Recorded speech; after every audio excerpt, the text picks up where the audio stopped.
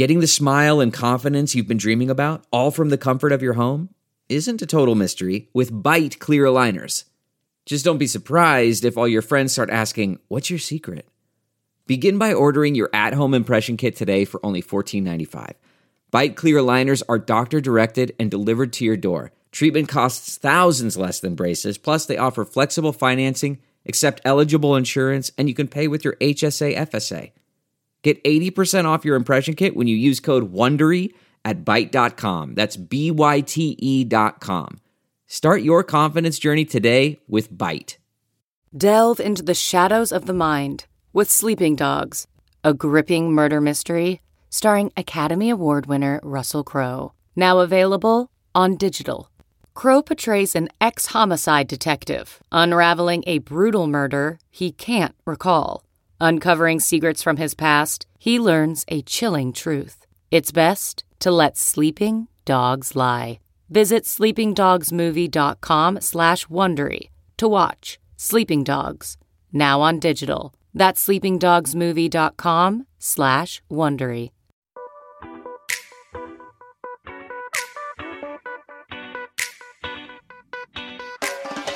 This is the Hash Podcast. Stay informed with the latest on Bitcoin, ETH, the metaverse, Web3, and more with stories that matter to the crypto world. All on the Hash for your ears. You're listening to the CoinDesk Podcast Network.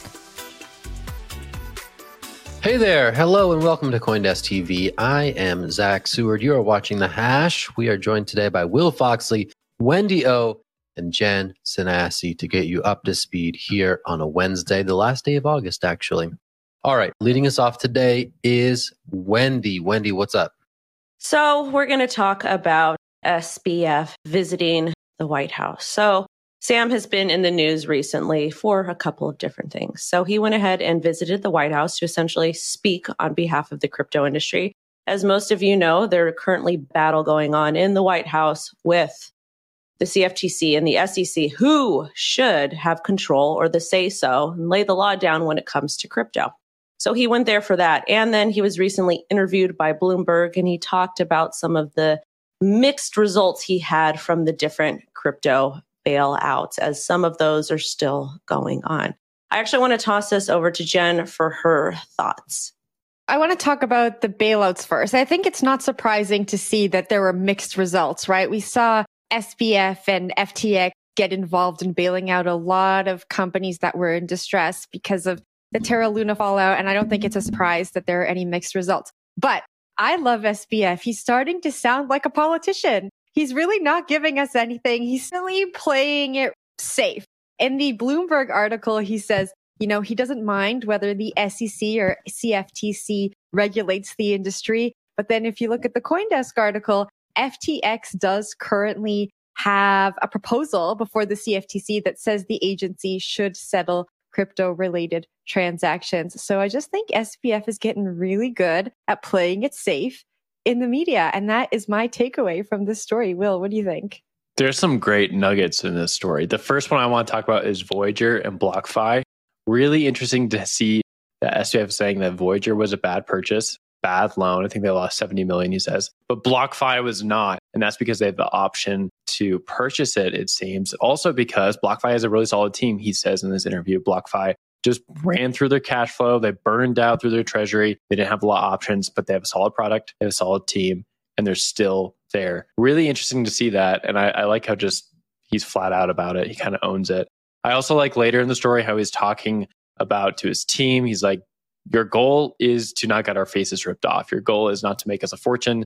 It's for us to make okay deals. And for looking at this huge brand, FTX, that just kind of popped on the spot after 2019, it's fascinating to think about what's going on inside the shop and how this brand has been so successful, because it's been huge, right? It's made so much money. Everyone's looking at this darling unicorn of the last bull cycle and wondering what is the leadership behind the curtain and what's it like to be on this team.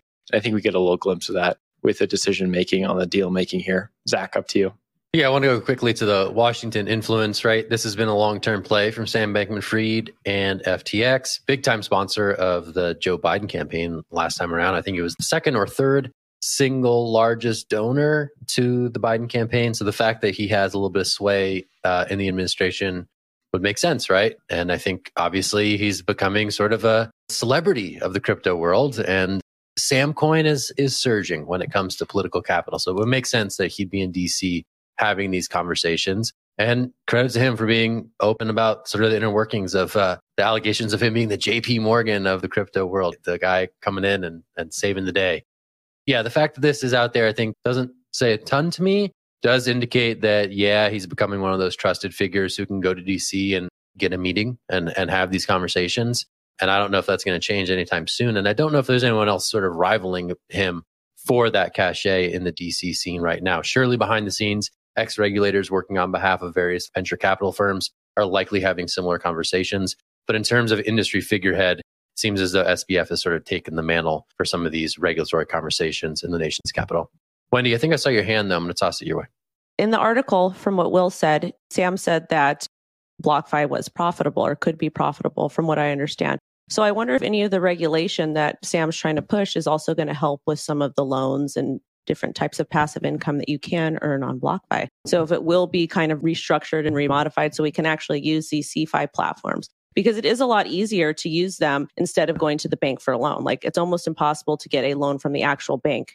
From my personal experience, if you want to get a loan, you have to kind of do so at one of those check and cash places or use your credit card. And those interest rates are high. Well, let's move to another story, a little bit different, going to Ukraine, talking about a Russian arms dealer who has been blocked by Binance because of his affiliation with Russia and supplying arms to the front. This is a nice scoop from Anna Baydakova, who herself actually left Russia over this war. So just really poignant place for CoinDesk to be a part of this story. Shout out to Anna for her work, of course. This story is really interesting because we see crypto being used for arms dealership. And then we also see like basically a Web2 company, or I'd say a centralized point, being able to limit or censor the use of crypto because this crypto was held on an exchange. If this crypto was not held on an exchange, this person would have been able to keep funneling in and out of the country. Another addition to this story, of course, is the fact that this person was using crypto or choosing to use crypto to make these arms deals and make these arms trades. Notably, it wasn't a large amount of the donations or purchases were made in crypto. They were actually normally made in different local currencies or different Russian-based banks. But it's still important to note that crypto is taking up a larger and larger percentage, even if small, year over year in some of these international conflicts that a lot of Western powers do not want to see crypto being a part of. Zach, I want to throw this one up to you and get your take on the story. These stories are always a good reminder that there is the intermediating layer in the crypto economy that is represented by the exchanges that have to comply with law. And if this is a request from a government, more times than not, intermediating companies will comply with the law. So it's always good to use these opportunities to say, okay, this is sort of the fintech layer of the crypto stack. And then below it on chain is where such things such as this can't be immediately censored, right? We've seen sort of OFAC sanctions roll out to the wallet level, but on chain, these are things that intermediating layer of companies can't interfere with, right? So I think the question, like sometimes you see sort of this misunderstanding. It's like, oh, how decentralized really is crypto? No, it's not that it's not a decentralized network that is an open ledger that is immutable and open to all. It's that, no, there are these companies who sit atop these networks who do have to comply with the law or they run afoul of local regulations, and it's major detriment to their business. So I think when I see stories like this being like, oh, okay, assets frozen, it's because there's the Binance in the equation here, right? So I think it's important to stress that. And for me, I think I just use an opportunity to unpack that distinction between, again, on-chain assets and those that are held in a custodial relationship with an exchange. Jen, I'm going to throw it to you, though, for thoughts. Yeah, just to riff off of what you were saying, I think in many ways, to access these decentralized platforms or to access Web3, we still need Web2. And I think that there's a little bit of a misconception when people are trying to learn about what's going on here. A lot of us still need Web2 platforms to access some of this technology that we're talking about. In the article, Binance says that any government or law enforcement agency can make a lawful request, and Binance will apply the same level of scrutiny as any leading bank, financial institution, a multinational company. And so it is a great reminder that these companies, while offering alternatives to what the banks are offering, they still need to abide by the laws of the jurisdictions that they are operating in, because especially if they're Binance, Binance has had a lot of issues with regulators in the past. And so they still need to abide by the law. This isn't a way to get around any kind of laws in any jurisdictions. Wendy, what do you got? I like the comparison you made from Web 2 to Web 3. And I also want to say that I don't think there's a whole lot of Web 3 platforms out there that are really usable. And if they are, who's using them besides crypto people, if you think about it? And then also too, in addition to this, I remember throughout the entire bull market, Binance kept getting slammed. They got slammed time and time again. But it was really cool to kind of see them survive through the entire bull market and come out almost on top. So I'm happy for CZ and Binance. I just wish we can use them in the United States and not have to use Binance US. I miss Binance. Or at least you have Binance US. In Canada, we got nothing. You don't? Yeah. Oh my goodness. It never fails to amaze me the things that they don't have in Canada. What was it? PayPal, Cash App, none of that stuff. We have PayPal. Wow. We don't have Cash App. We There email money to each other. It's crazy up here. Every time this comes up, I'm just mind blown. Canada. Wow. Crazy stuff. And people wanted to move to Canada. It's still nice. We just don't have some stuff. Yeah, convincing us. Oh, wait, Jen, do you guys have corn though? We got corn. All right, and that is I'm something to celebrate. Good times.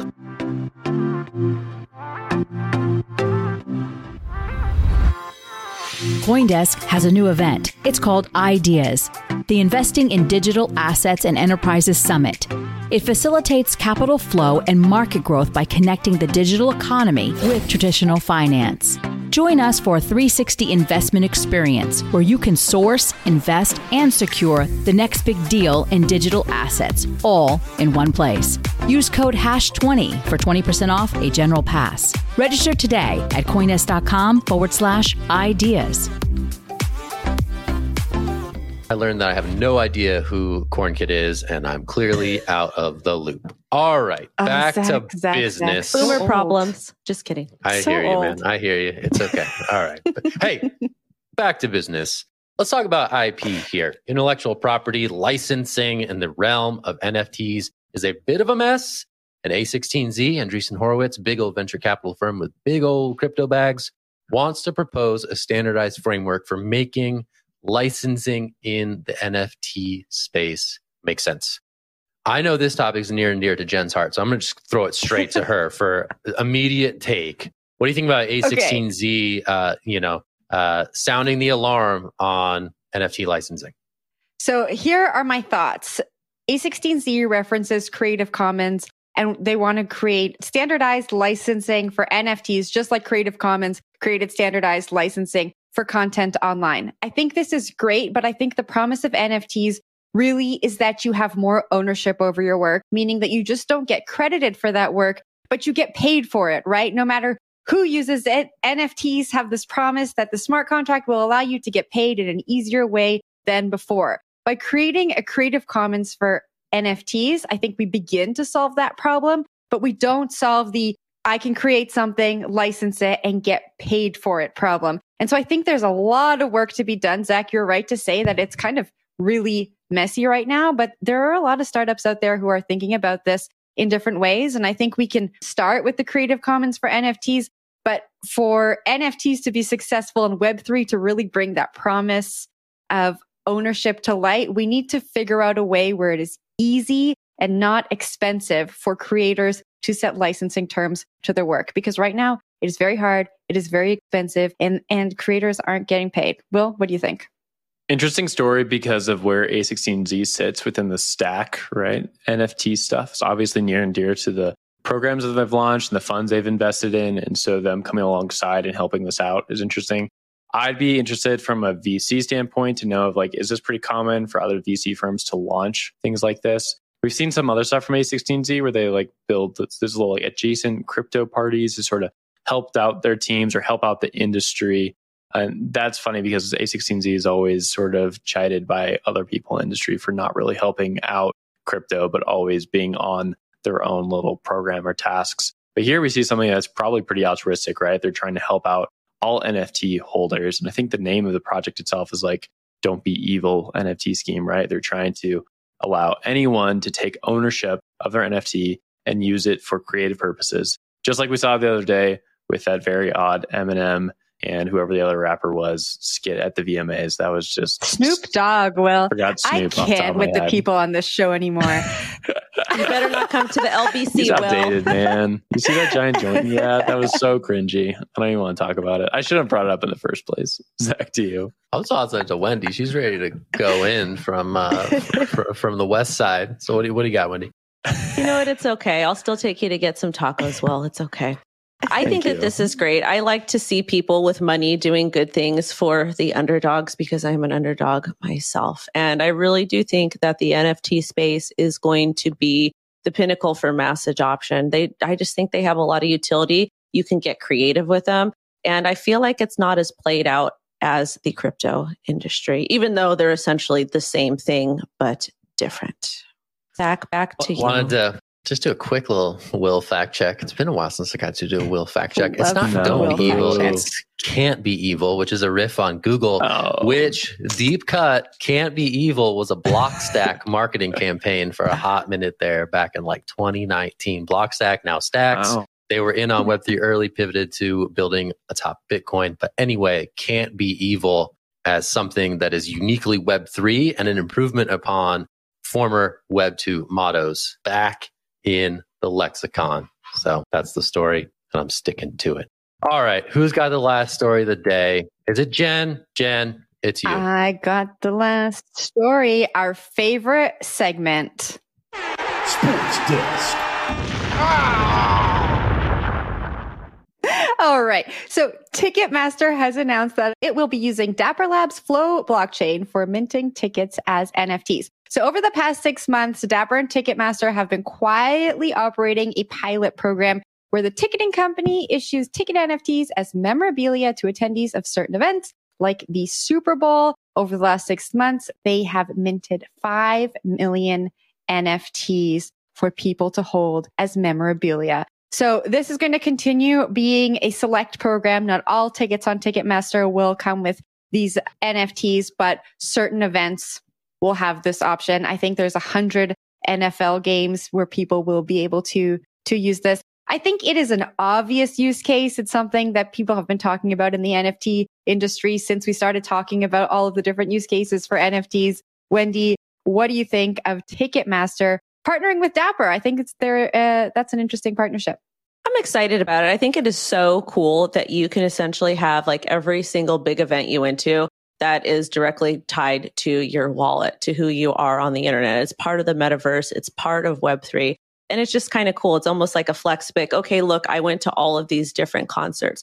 My daughter's father I won't date him. My daughter's father, he went to a bunch of really, really great rock concerts, like back to back, like every week, every month for like a couple of years. And he doesn't have those tickets anymore, but he's got the stories. So how cool would that be? Because my daughter loves music, for him to pull up his public address and say, look I went here, here, here. This is who I saw. This is when I did it, XYZ. And I just think it's really cool. And it's a great way to kind of record storytelling instead of using hieroglyphics on some stone slab. Zach? Hieroglyphic NFT collection. Yeah, I was like, where are you going? But that was a great got to get on that allow list. All right, Jen, I was going to ask you a question, right? So this is just like the ticket stub. This is like the memorabilia part of the equation. This is not actual NFT ticketing. Here, I have a ticket. It's mine. I can sell it. I can do whatever. This is like just the stub itself as a collector item, correct? That's right. So it's the stub as memorabilia.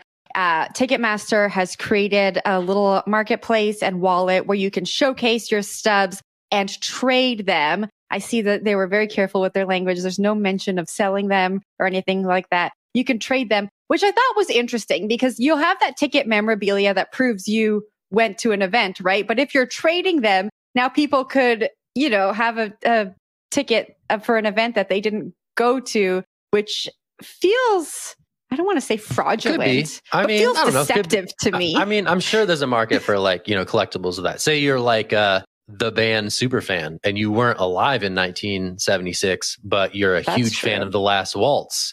and you're like, hey, I want to buy a stub from someone who is there, I could see there being potentially a market for that. I mean, honestly, this is kind of baby steps toward real utility for these NFTs, maybe. And honestly, like that Ticketmaster involved is kind of weird because like ideally ticket NFTs, like NFT ticketing could unseat some of these big middlemen that you're paying ridiculous fees to go see someone that you really care about, right? So I think NFT ticketing is actually more interesting if it's direct from artist to fan, right? Instead of artist, Ticketmaster, fan. So I think if this is baby steps towards something where it could be integrated by the actual artists themselves or the actual teams themselves in this instance, I'm more interested in that. If this is just some other sort of digital tchotchke that like Ticketmaster is trying to attach its name to, I'm less interested in that, but I'll toss it to Wendy. The only thing I want to say about the evil middleman, Ticketmaster, is that they might not be able, it might be a liability for the artist to sell the tickets themselves. So they have somebody like Ticketmaster do that. I don't know the logistics of that, but that was the first thought that came to my mind.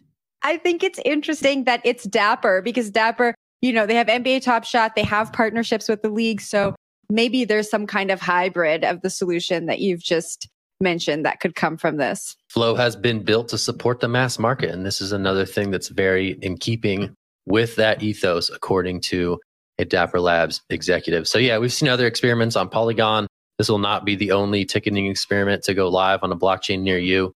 But yeah, Ticketmaster, Dapper Labs, fun to watch. We'll see what happens. All right, that's it for the show today. Will is still nodding. I appreciate that about him. His commitment to the Always nodding here. bit. He's here for you. I appreciate that. All right, I'm Zach. That's Wendy. Will was mentioned. And there's Jen. We are The Hash. We're coming to you live on CoinDesk TV.